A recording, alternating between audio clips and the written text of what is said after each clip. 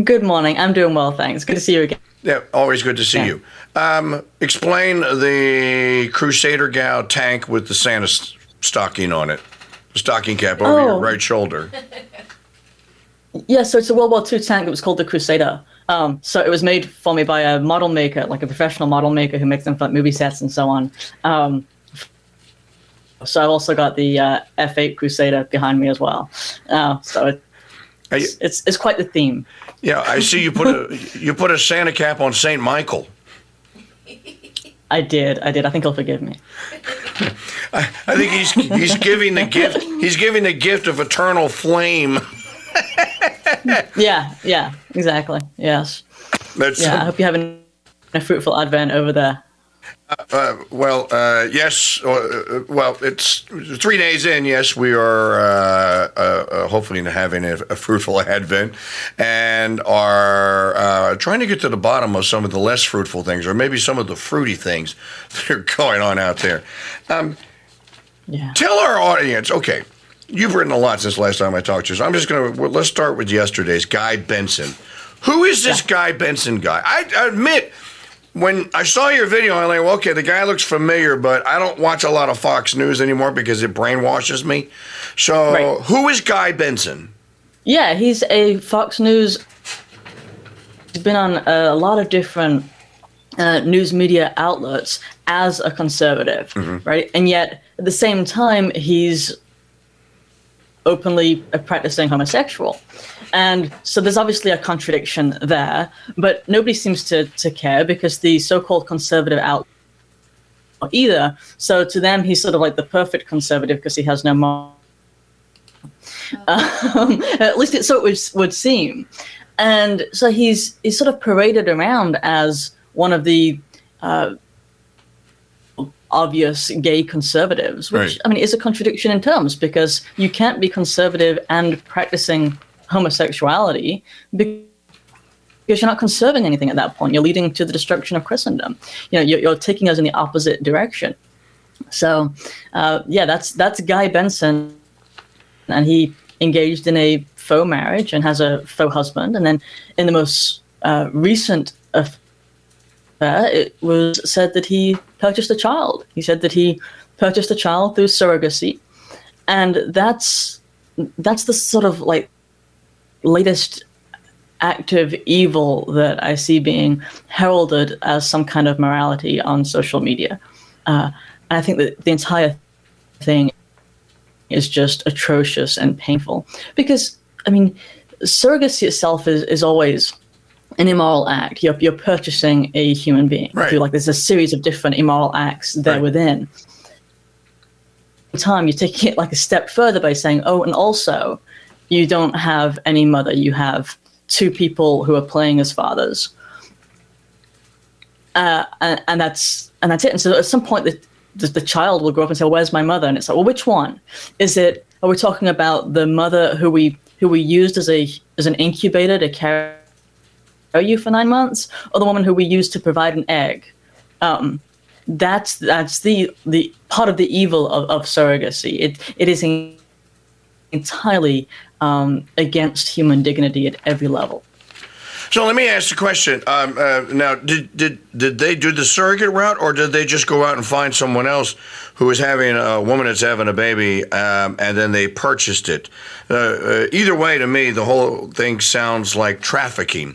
Whether you contract with the mother and you make her a surrogate, or whether or not after the fact you find out that there's someone who is carrying a child, and then you're able to make a deal with them to basically for the exchange of the child.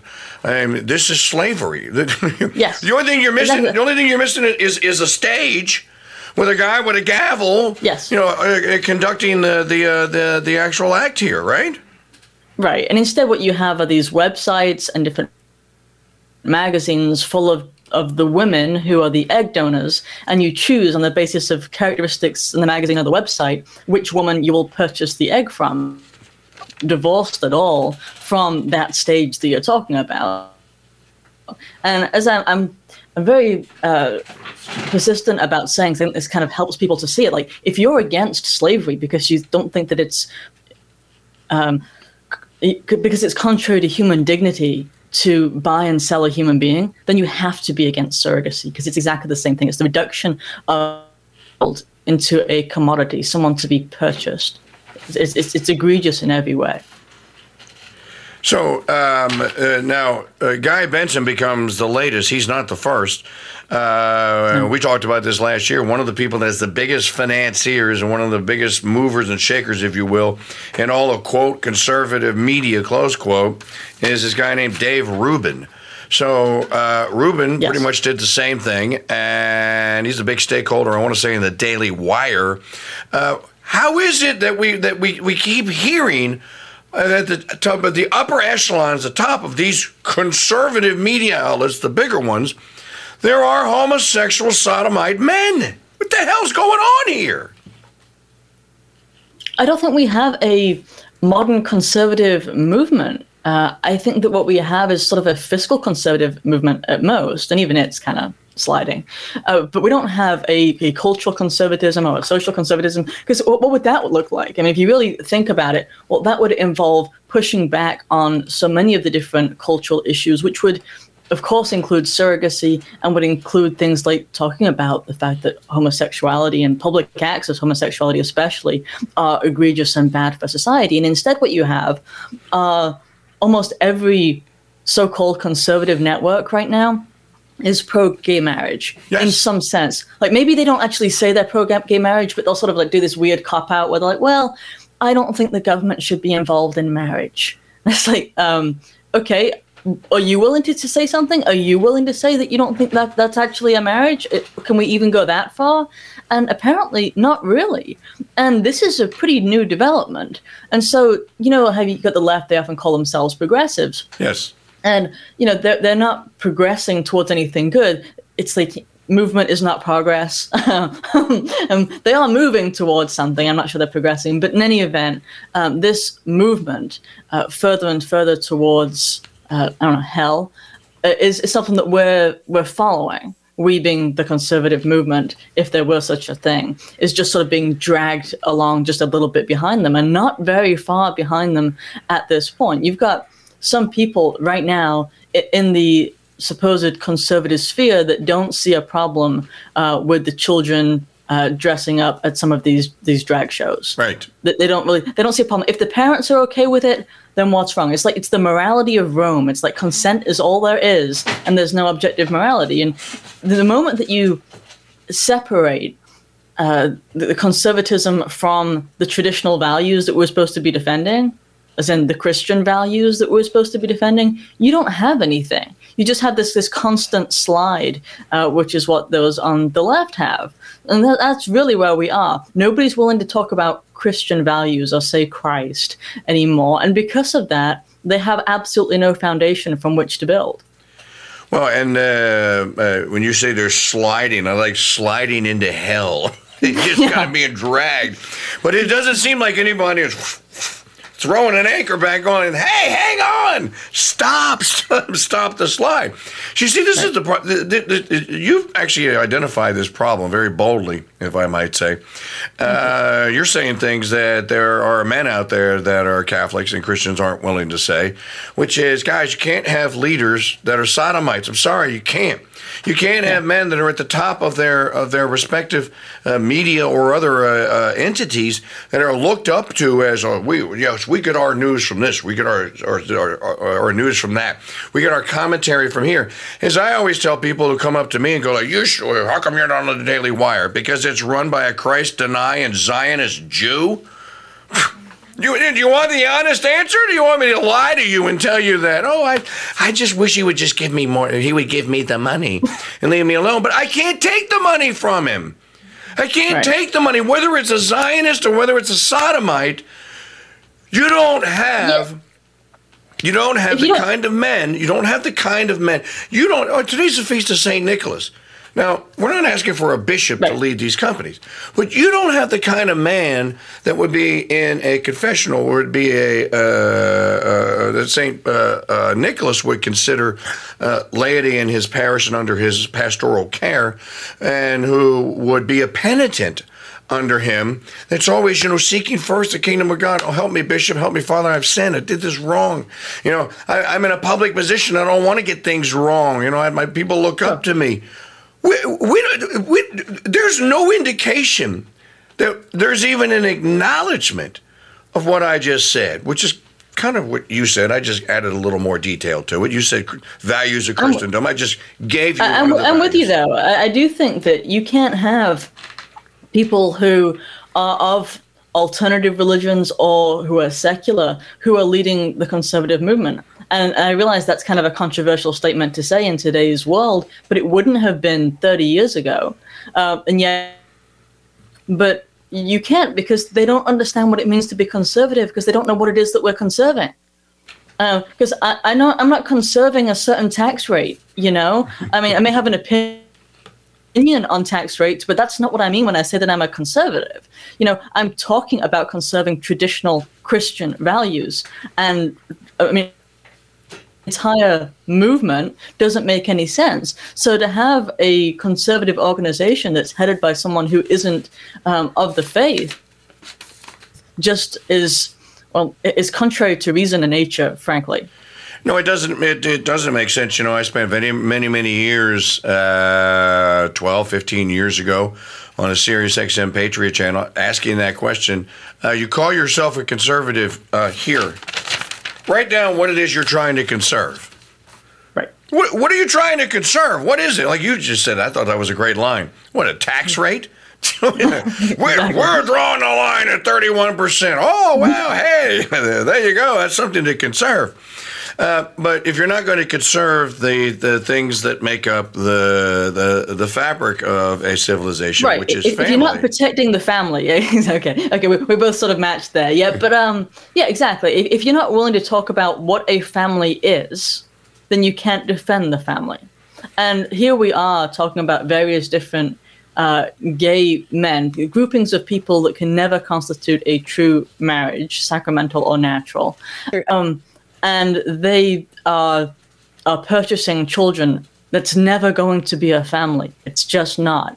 And what we need is a society that is built on families, because the family is supposed to be that central block, and they come together to form a common good. But instead we have this individualistic society that then heralds people's individual morality, as if that in itself is something to be lionized. Like the fact that somebody is willing to act in a degenerate way is in some way something that we should herald, because it's outside of the norm, and therefore it's in some way new. That's not morality.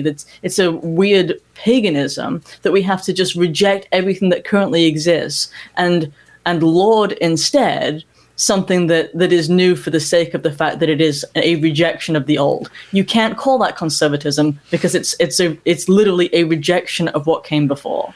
Yeah, I think conservatism needs to be bonded to sacred tradition. Right. If you're not trying to conserve sacred tradition, then what are you trying to conserve? Sarah Kane is the Crusader Gals on our StreamYard hotline here with us. You can find her on YouTube. Just look for Crusader Gal. You can find her on Twitter. Just look for Crusader Gal. She writes for Crisis Magazine from time to time. So let me talk to Sarah something that's a little bit more personal, but on the same subject here.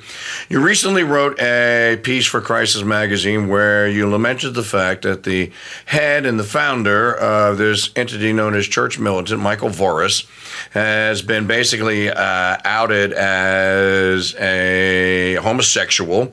And depending on how you analyze his confession or non-confession, his concession speech or non-concession speech, or whatever it was, is he out there? Is he still practicing it?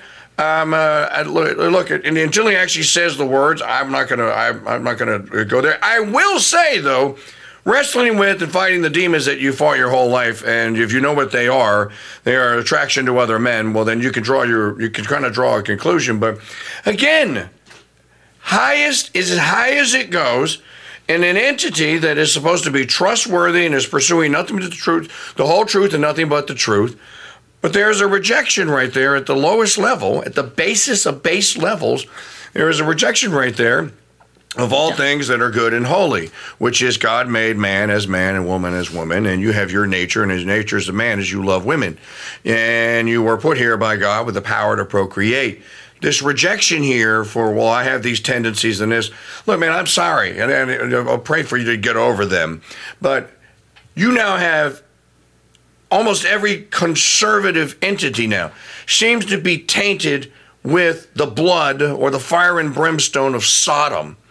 And you were lamenting the fact that when you converted, I think I knew you right at around the time when you converted. Yeah, you did. When you converted, when you became a Catholic, you were a high Anglican before. When you became a Catholic, Voris was instrumental in this. What do you feel about that now? It's interesting. I mean, everyone has their vices and the demons that they fight against, and I wish him the best of luck. I do think he needs to step away, frankly, permanently from public life in order to deal with these things that he's dealing with. I agree. But yeah, but when I look back, it was before I converted. I came across Church Militant, and they were, as they did, railing against the church and railing against various abuses. And I just found it kind of fascinating because he was railing against the Catholic Church, but he was still a Catholic. And as someone who came from this Protestant background, I just thought that was so weird because Protestants, they just jump ship. If you're like a Presbyterian and you don't like something that's going on in the church, you just become Methodist the next day. That's just what they do. You don't just form this entire network where you're just constantly trying to fight against your own church. But he did, and that kind of got me thinking as to what is different, because it wasn't obviously Church Militant being the only ones that were doing that, and that was part of what made me more receptive to the church, made me look a little closer at the church to come to realize that there is something so different about the church, that it is the church that Christ founded and is the fullness of the truth, and that even when it's difficult, it's still the only option. So where else can I go, Lord? So that was really helpful. But I am saddened by what took place with Church Militant. Sometimes they were on point. A lot of times I think they got way carried away, especially when it's just accusations. And, we really do need a society that recognizes that some accusations are false. So that's something that's worth saying. But when it comes to Church Militant, I do think that it's for the best that Michael Voris steps away. I don't think that he's going to be able to handle the celebrity and also the other demons that he's fighting. Well, number one, I agree with that. Number two, somebody asked me once upon a time, why should I trust you? Why should I trust your crusade channel? And I said, well, here's what I can guarantee you.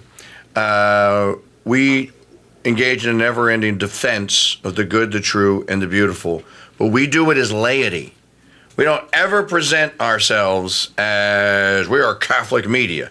And I never will to the day this last breath is drawn. Never, ever, ever, because I would never deign to put myself in the position that I've taken some kind of religious vows and orders and I have some kind of authority to speak. I don't. I'm a stupid, dumb, sinning laity person. And I need to stay stupid, dumb laity and approach things, though, for like, okay, God, well, help me out here. So we would look at the news or look at something through the lens of a good, a well-formed Catholic intellect, okay? That's different from coming on and saying, I am the well-formed Catholic intellect. The priests are all wrong. The bishops are all wrong. The Pope is wrong. This is what you ought to be doing. That's a whole... To me, this is and there are people that disagree with me. Maybe you disagree with me, but I'm not going to change my mind. This is a breach in ethics that I won't cross. I will not go across that bridge, and I won't let anybody come in here and go across that bridge. You can be a good Christian Catholic broadcaster. You can be a good Christian Catholic clothing store owner. You can run an electronics shop. You can be an auto mechanic. You can be a doctor. You can be anything. Seek ye first the kingdom of God and all these things, and his justice will be added unto you. But you don't do it as, well, I am an ordained, I have orders and authority from Almighty God to correct all of you idiots out there because I'm Catholic. To me, there's a line here you just don't cross. And to me, I think he and Church militant got really carried away. Especially I think in the last year or so, and they crossed a lot of lines that you just shouldn't cross. And the reason that I put that article out at Crisis Magazine about this is that I really do think that the effects of celebrity can change people, and can change them absolutely for the worst. It's something we should always be on the lookout for. It's like if you're making your viewpoints more extreme for the views, then you're doing it wrong. Because if you're a Catholic, your duty is to the truth, not to the views. That is a profound statement. Your duty is to the truth, not to the views. Yeah, I would go on your show, but you only have 1,000, 1,500. You only have 1,500 followers. And they have 1.5 million over there. Well, do they have something about the truth that I don't know? Do they say something that's more true than what we say over here? I mean, really, no, you've identified it. You put it in really good and simple terms. I might even steal that from you and quote that. But Sarah, when did you convert? What year? It was 2022, April, the Easter Vigil. Okay, the Easter Vigil 2022. She's 2 years. She's a year and a half in. Listen to the formation. Already, this is